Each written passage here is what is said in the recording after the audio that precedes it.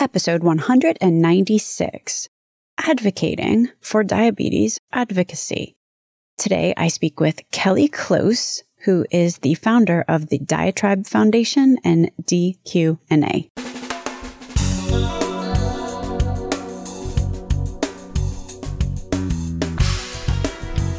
American healthcare entrepreneurs and executives you want to know. Talking. Relentlessly seeking value. Kelly Close is the founder of the Diatribe Foundation, DQ&A, as well as actually Close Concerns. Today, we talk about how healthcare professionals and healthcare organizations can help diabetes patients feel empowered and do well. Diatribe started out as a newsletter, but today it is much more than that. It's a place where those with diabetes and their loved ones can go for information and peer support. It's also a strong advocacy group. Diatribe's mission is to work to advocate for action and improve the lives of people with diabetes and pre-diabetes. My name is Stacey Richter, and this podcast is sponsored by Aventria Health Group. Welcome to Relentless Health Value, Kelly. It's such a pleasure to be here. So why don't we begin at the beginning? Why did you start Diatribe? At the time, I had already had diabetes 15 or maybe even it was 20 years by then. And I felt that there was a lot of information and insights out there that I wanted to know about as a patient. And so I started Diatribe because I wanted to read Diatribe. And I was lucky at the time that I was getting to meet a lot of researchers and doctors and policymakers, and I wanted to be able to share the information. And so that is how diatribe.org began. And we were very lucky that we got a grant from the Helmsley Charitable Trust to help us get an editor and to help us, again, translate all of the information from these scientific and regulatory and advocacy meetings that we were going to as a small team that was very focused on making the world smarter about diabetes. So it sounds like the ambition is to make sure that patients are empowered to make decisions and manage their disease. Yeah, absolutely. That's a really big part of it. And I think also so that patients also understand what some of the constraints are in the system so that we can do a better job of advocating for ourselves and having collective impact. And I think that it is really important for patients to be able to understand what's happening on the scientific side that is exciting, that can translate into all of us, doing better on diabetes management. And obviously, that's my continuous monitor. And that's one of the things actually when I was starting that I wanted to know more about and I wanted to share more information about, because that's a great example of we can all take our blood glucose by, with finger sticks, 4 times a day if we're lucky enough to be able to afford that many strips, or we can also advocate to be able to use better science and to be able to really encourage innovation. And that is what has happened over the last couple of decades. And it is night and day today versus 20 years ago, how we can manage our diabetes. There have also been a lot of transformations in terms of things like psychology and mindset and understanding as patients. I've learned so much from patients, what we can all do, how much we can benefit from things like peer support, how we can benefit from making sure that we're smart about how much sleep we're getting, some things like that my colleague Adam Brown has written about in his book, Bright Spots and Landmines. And just patients working together and banding together and being able to be smarter together has been really thrilling.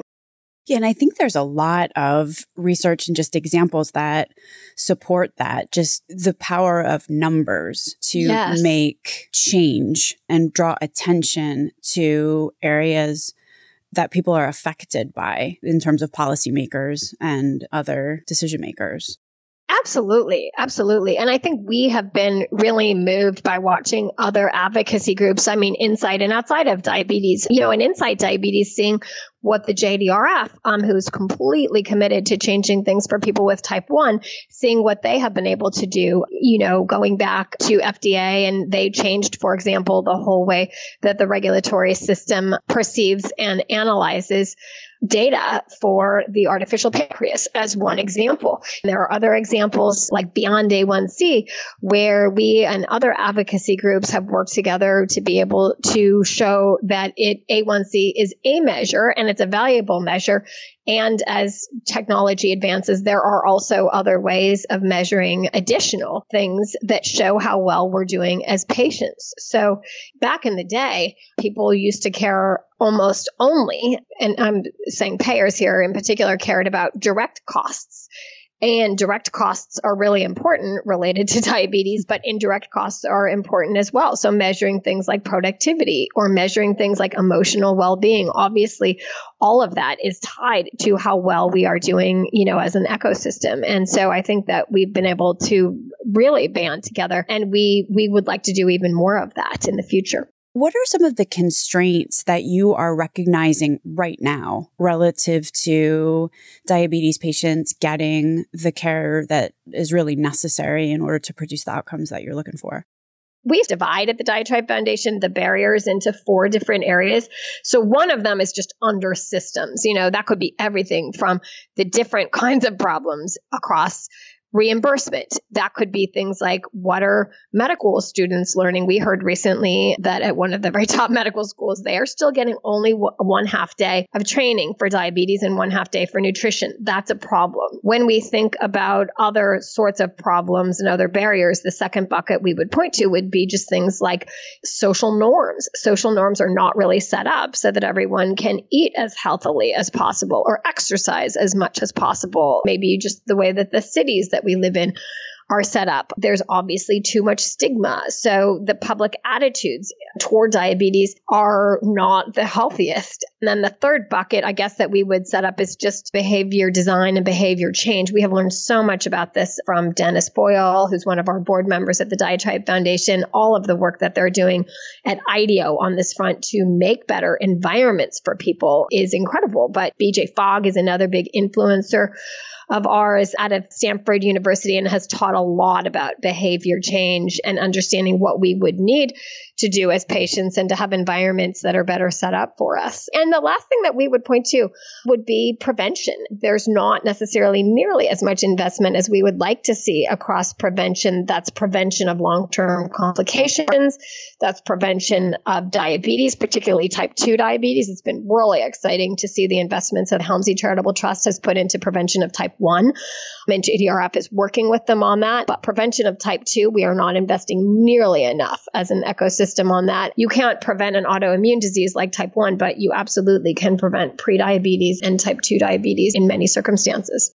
If we're thinking about this from the standpoint of a healthcare organization, a physician, nurse, someone who is seeing diabetes patients. So you've mentioned these 4 categories of constraints. Yeah. How can I attempt to overcome them? Is there a way that a healthcare organizational leader can help their patients and overcome some of these constraints and challenges? Absolutely. Gosh, where do we start? Every single person with type 1 diabetes and every single person that is taking insulin or azonylsulfonylurea, that's a kind of oral medicine for type 2, should have access to CGM, because you can't know where you want to go with your diabetes management till you know where you are. And we think that CGM is so important to be able to understand, how is food affecting me? How is exercise or the lack of exercise affecting me? How is stress affecting me? And so forth. So for sure, healthcare providers can advocate for patients to be able to have access. And, diabetes advocates have made so many strides in getting access for CGM from Medicare today. For anyone who's on insulin, again, it needs to be a broader group of people that have access to that. But that's one thing.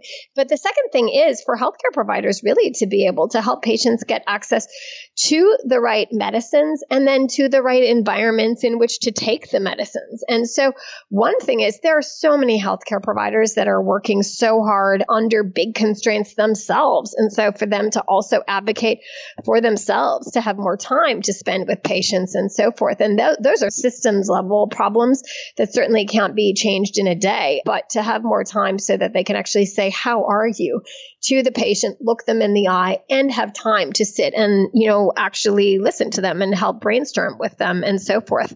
I think also for us all to be advocating working very actively to have access to the right environments and to make sure that there is not discrimination and to make sure that we're not being bystanders. If someone is seeing any sort of discrimination, it's not just if we're discriminating against, people with diabetes, but to make sure that we are seeing much, much, much less of that in the system and really actively promoting support of people with any kind of chronic disease. Let's go back and take those one at a time because they're very intriguing and I want to make sure that we dig in a little bit. The first item that you mentioned is making sure that patients feel supported as possible. And you had brought up the CGM and ensuring that patients get the continuous glucose monitoring. I would think, though, that if you're a patient and it's, day one with the glucose monitor, that there's going to be education that's necessary. You have to facilitate shared decision making. Yes, you know what totally I mean? Right. Like, what's the package of services that if I'm a healthcare organization, I should be thinking about creating a program? Like, how does a healthcare organization even begin to think about this? Because in a traditional FFS, fee for service model, patient comes in, whoop, whoop, whoop. You know what I mean? Yeah. Like, there's not that sort of continuous care relationship. Yeah, and the feedback loops. Yeah. Right. Yeah. You're totally right. First of all, just being able to create an environment where patients understand that they can be incredibly successful. And I would say, there are business leaders all over the place. There are political leaders, celebrities, et cetera, who have diabetes and who may not be making that very visible because there's still a lot of, like I said, stigma associated with that. But so for the healthcare provider who is the first person who will see patients with diabetes when they're diagnosed, if they can't help them prevent it, the next best thing is to really help them understand that they can manage it as well as possible. And again, this is for people with type 1 and type 2. Sometimes in type 2, I think we see much more discrimination because people are associating it with lifestyle. And lifestyle is part of it. Genetics are a huge part, however, of being diagnosed with type 2 diabetes. And so making really sure that there is no bias and that we are being as supportive of patients as possible. Really asking them about their home life and if they can go out of their way to get the best food possible and to get time to exercise and to get time to sleep and to have time to support patients so that their mindset is as positive as possible. And again, here I'm talking about, these are exactly the things that my colleague Adam has written about in his book, Bright Spots and Landmines. And this is a book that he wrote because he wished he would have been handed this book when he was diagnosed with diabetes. That's at diatribe.org/brightspots. Which of course I can't resist. I can't resist advertising that a little bit because your question is so spot on. What do we need to have in this system for patients from the very beginning? And so I do think that back in the day, in the early days, CGM was really complicated to use and it has become so much easier, every piece of it. And so making sure that doctors and nurses know that and are getting access to patients for it, even if they are only getting access, you can use it intermittently, meaning, you can use it for a couple of weeks and then you can see so much. And then taking that information and closing the loop and saying, what's not going well here and what's changeable. We talk a lot about solvable problems in diabetes. And on the therapy side, we certainly know that many of the problems are related to reimbursement of therapy, and that does need to be much, much better. I don't feel like we actually talk enough about, from a systems perspective, how much we are spending on things like dialysis and things like heart attacks and strokes and all of these system problems that are absolutely preventable. And that goes back to the very first minute and what you said, like, what do they need to do? So I think helping patients understand what's changeable, what's possible through continuous monitoring and then getting the right medicines. So it is shameful. I almost said criminal. It's not quite criminal, I guess. Although that's that's debatable. But the number of patients who go on medicines that are not the optimal medicines for them, medicines that make them gain weight, medicines that give them hypoglycemia, medicines that are associated with congestive heart failure or beta cell burnout, et cetera, just because they're cheap, you get what you pay for. And we think that there have been so many transformative medicines that have been researched and developed and now are available that do things like help prevent cardiac disease, help prevent renal disease. And just the awareness and education about those is not nearly enough. Just the same as, awareness and education about things like the built environment. How easy is it to exercise? Sometimes people don't know, who are at very low incomes, what they might be able to qualify for in terms of healthier foods, et cetera. And so the physician or the, broader, maybe it's a broader healthcare system where it's an educator, but really being able to show people what they can do across the board. All of this toward the end that the patient's emotional well-being is as high as possible. It's also really important to support the community organizations that are making changes for patients. We've written about a lot of them in a recent anthology of Bright Spots, is what we call it. This was the idea of Dr. James Gavin, who is just an absolute legend in Atlanta for diabetes management and being so inspiring to patients and physicians and to nurse educators. And until we are doing much more to create healthy communities and supporting communities, we will not be successful. And this all probably sounds like a lot to be asking of healthcare providers, but it's like healthcare providers can't do it on their own. They really do need to make sure that they're working at a community level. And there are so many amazing examples of great things going on at community levels. That's exciting. While you have been talking, I have been jotting down a checklist of things which could comprise a Diatribe approved program. So this is what I have so far. Okay. Check my math here.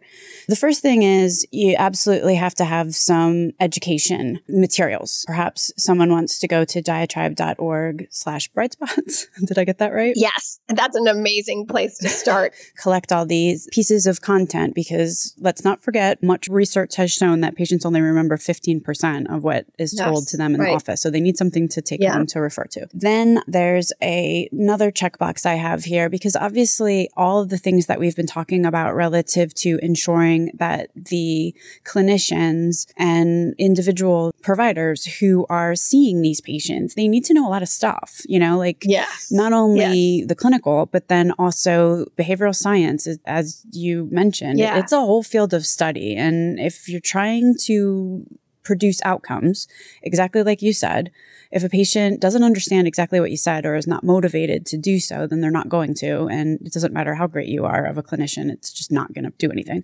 Making sure that clinicians are trained in behavioral science, that they're trained in obviously the clinical stuff, but then also they know all about the stigmatizing language.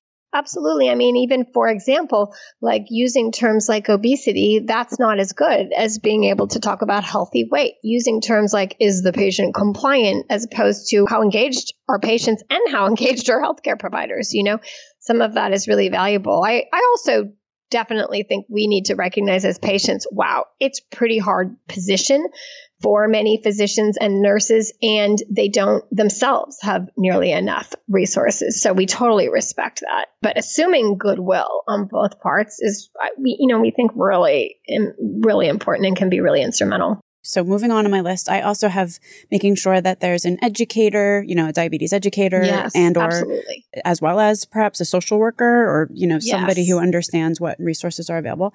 And then lastly, I have checking around to make sure that if there are community organizations or ways that for example, maybe a year or so ago on the podcast, I interviewed someone from the effort. I think it actually might be called Healthy Communities, but it's something that Esther Dyson is working on. Yes. And she is so inspiring. She is. But, basically the same point. There's no sidewalks, then no one can walk. So if you tell someone to go for a walk, they can't. Right.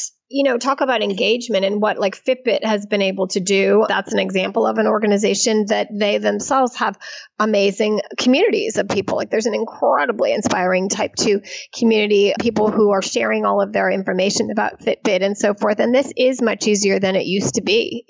I think that's been really exciting for patients to be able to measure and monitor their success. I'm feeling like there's almost a dichotomy of like, you've got the really engaged patients who are going to actually read that education and get the Fitbit and do all these things. And then you've got the other patients that just kind of aren't. So I totally know where you're coming from. I mean, I think one thing that is really good to recognize is just the incredible heterogeneity of the community of, people with diabetes. And for sure, like if you have 3 jobs, if you have 4 kids to take care of, there are many constraints in your life. I mean, my husband and I have 3 kids, and I can definitely say that it's harder, and it's also easier for me sometimes to turn my focus to the kids when I could be focusing on my own well-being. I think motivation is it's art and it's science. And so to recognize that each of us are individuals and, there are cohorts of us. And for some of us, it's easier to be engaged because we have more family support. Some of us,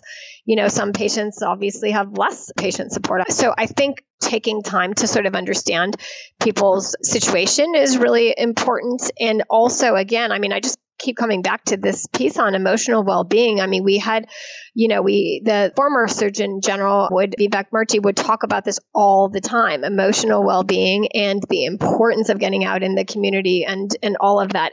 I am so excited to see so many payers making it very possible for people to get Fitbits. Thinking about Fitbit, they recently acquired a company called Twine Health. They have a coaching platform. I think today, looking at companies like Livongo, looking at companies like OneDrop, there's a bunch of different ways today to be able to get more feedback about your health. And so even though it is always easier, and we always, of course, see the most engaged patients in arenas where there are the most resources, but I do think payers are really starting to understand how incredibly important this is. And when we talk about engagement and what is prompting that, it's not just the therapy, but guess what? If you're on therapy that is not causing you to gain weight, if you're on therapy that is not causing hypoglycemia, and if it is not causing a lack of stability in your life, and if you're actually getting access to therapy that is really protective, that is thing one. So again, going back to the checklist, every single patient should be getting the kinds of tools to manage their disease that they need at that stage, and recognizing that diabetes is progressive. And so,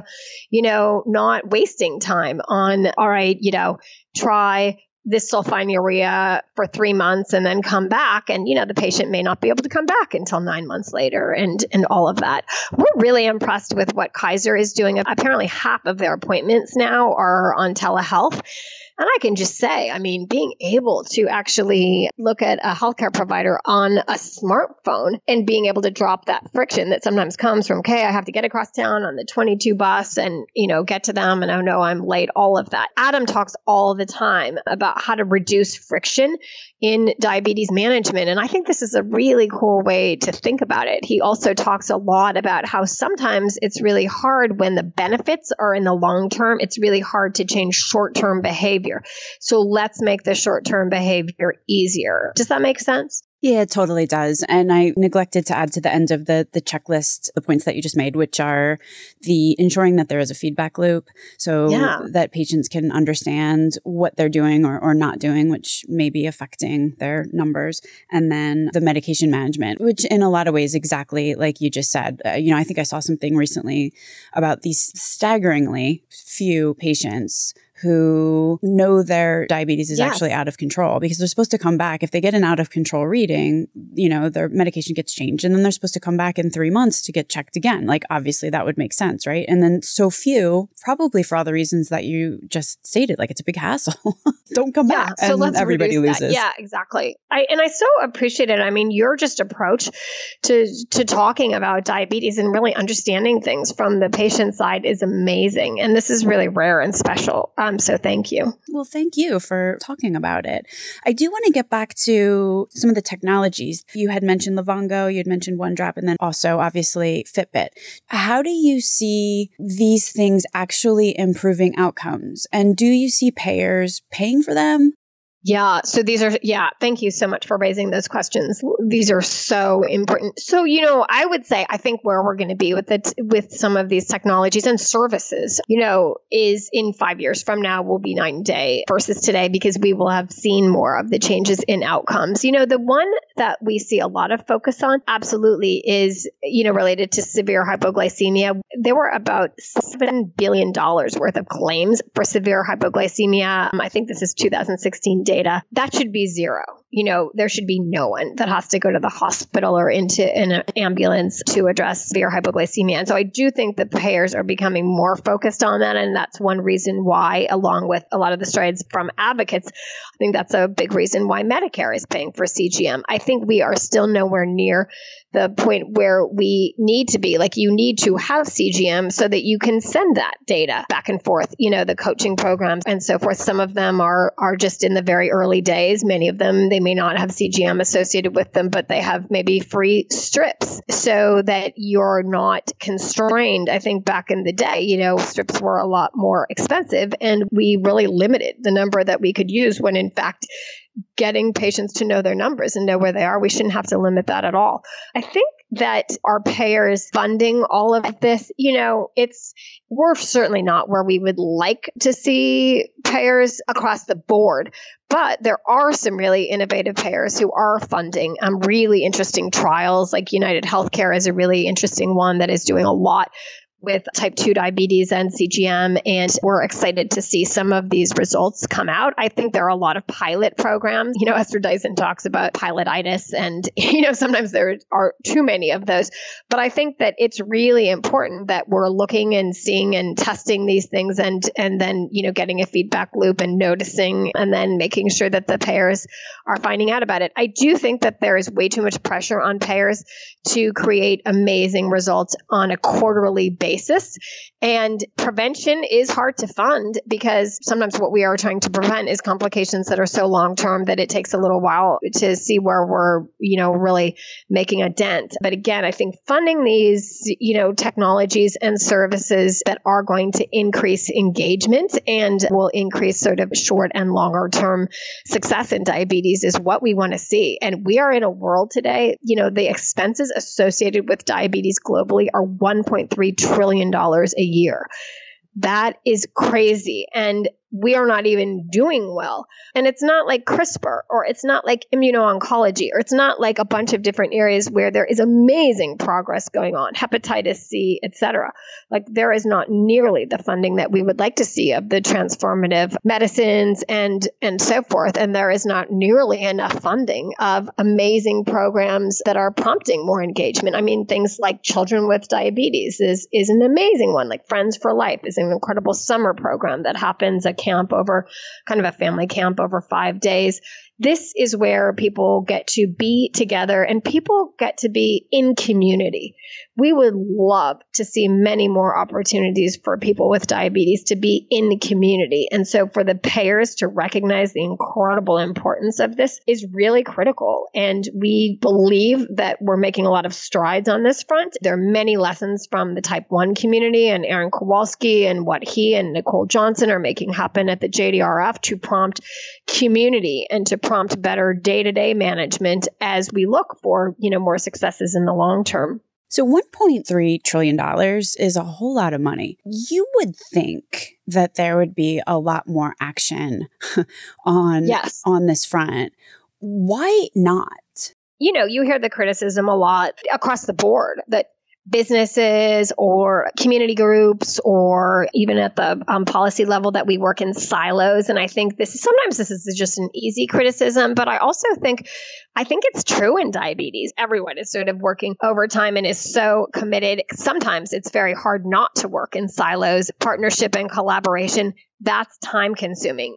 Consensus is time consuming. And maybe there's not quite as much of that as we would like to see. For sure, we are hearing much more as we approach the elections. We are hearing much more focus on healthcare, I think, this election than we did the last one. But I think we need to be hearing from political leaders how important this is to them and to their constituents. I think that we need to be seeing in the media more focus on what is possible. I mean, the only good thing about this spending and all these costs of $1.3 trillion are that a lot could happen to reduce that so that we could invest in better places. Like, we'd all love to see probably, more investment in education. We'd love to see more investment in the environment, et cetera. So I do think it's a lack of focus from the very highest leadership levels. I don't necessarily think the biggest businesses in the land are necessarily thinking about what the impact is from diabetes on their employees, on their board, on their constituencies. I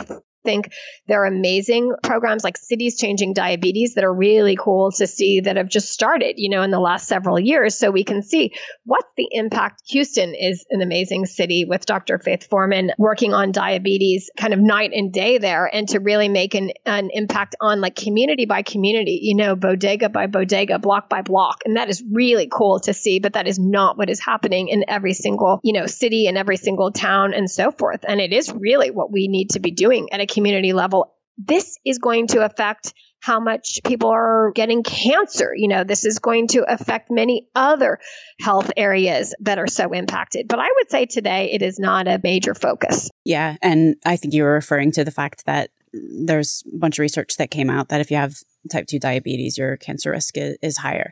But this is, and I don't want to get on a soapbox myself, but just... No, get on one. The economics of the situation, I think, are very clear here, yes. At least to me, that the ultimate payers are going to be patients. And I mean that both from a cost perspective as well as a, quality of life perspective, taxpayers and employers. Those are the three ultimate payers. Everybody else, honestly, within the system, at least as it stands in a fee-for-service environment and with the current way that premiums are calculated, stands to actually gain as prices go up. So I think you're absolutely... Oh, that's interesting. I hadn't thought about that. Yeah, so I think you're absolutely right. And, nobody's going to make a whole lot of money off of organizing a community gathering. So I think... Although I guess I would say, what's really cool is that, I think back in the day when I worked on Wall Street, 20 years ago, everything was about shareholder value, for a public company. And it did come down to that. And they had so much influence over every community and so forth. I think today, the really forward-thinking companies are really thinking about stakeholder value, and they get it. In places like the cities, many cities are not at full employment, but many are, in San Francisco, Boston, New York, and so forth. And so I think there are, Silicon Valley, and I think many of the big companies are absolutely thinking about things more broadly and how to keep and retain and really engage their employees. And they do care about this. The millennials, Gen Z, these are the most amazing generations. Like I've never studied or seen or witnessed, such impressive mission-driven generations as much younger generations coming on now. I'm so lucky that I get to work with so many of them here at Close Concerns and the Diatribe Foundation and at DQ&A, and to see how much people care. So I do think that there is some change happening there. It's going to be really interesting for all of us to see what is this combination of Amazon and Berkshire and JP Morgan. How are they going to approach, such a massive public health problem as diabetes, for example? And it's great to see them setting up a nonprofit that doesn't need to worry about, resources to the same extent, maybe as many others. And then they can teach all of us. And where can people go to find out more information about what you are up to over there at Diatribe and the foundation? People can go to diatribe.org and they can understand more about the education that we're trying to get across at Diatribe. We're now going out to over 150,000 people every week with our newsletter that's run by Jimin Kwan, who is absolutely phenomenal, as is the whole team. It's a small team, but a mighty team. They can certainly follow us on Facebook. They can find Diatribe on Facebook and also on Twitter, Diatribe News. Also, just trying to understand what we're doing at a foundation level. That's also on our website at diatribe.org/foundation. I thank you so much for being on the podcast today, Kelly. Oh, thank you so much, Stacey. You're such a superstar. I so appreciate you showing how much you care about people with diabetes and wanting to change the landscape. Links to everything discussed on the program today can be found at relentlesshealthvalue.com. If you visit the website, relentlesshealthvalue.com, you will also find a complete listing of all of the shows that we have published thus far with leading entrepreneurs and executives in the healthcare space today. Another cool feature is, you can subscribe to the show so that every week the episode is automatically sent to you, so you don't have to remember to go to the website to download it. Thanks so much for listening.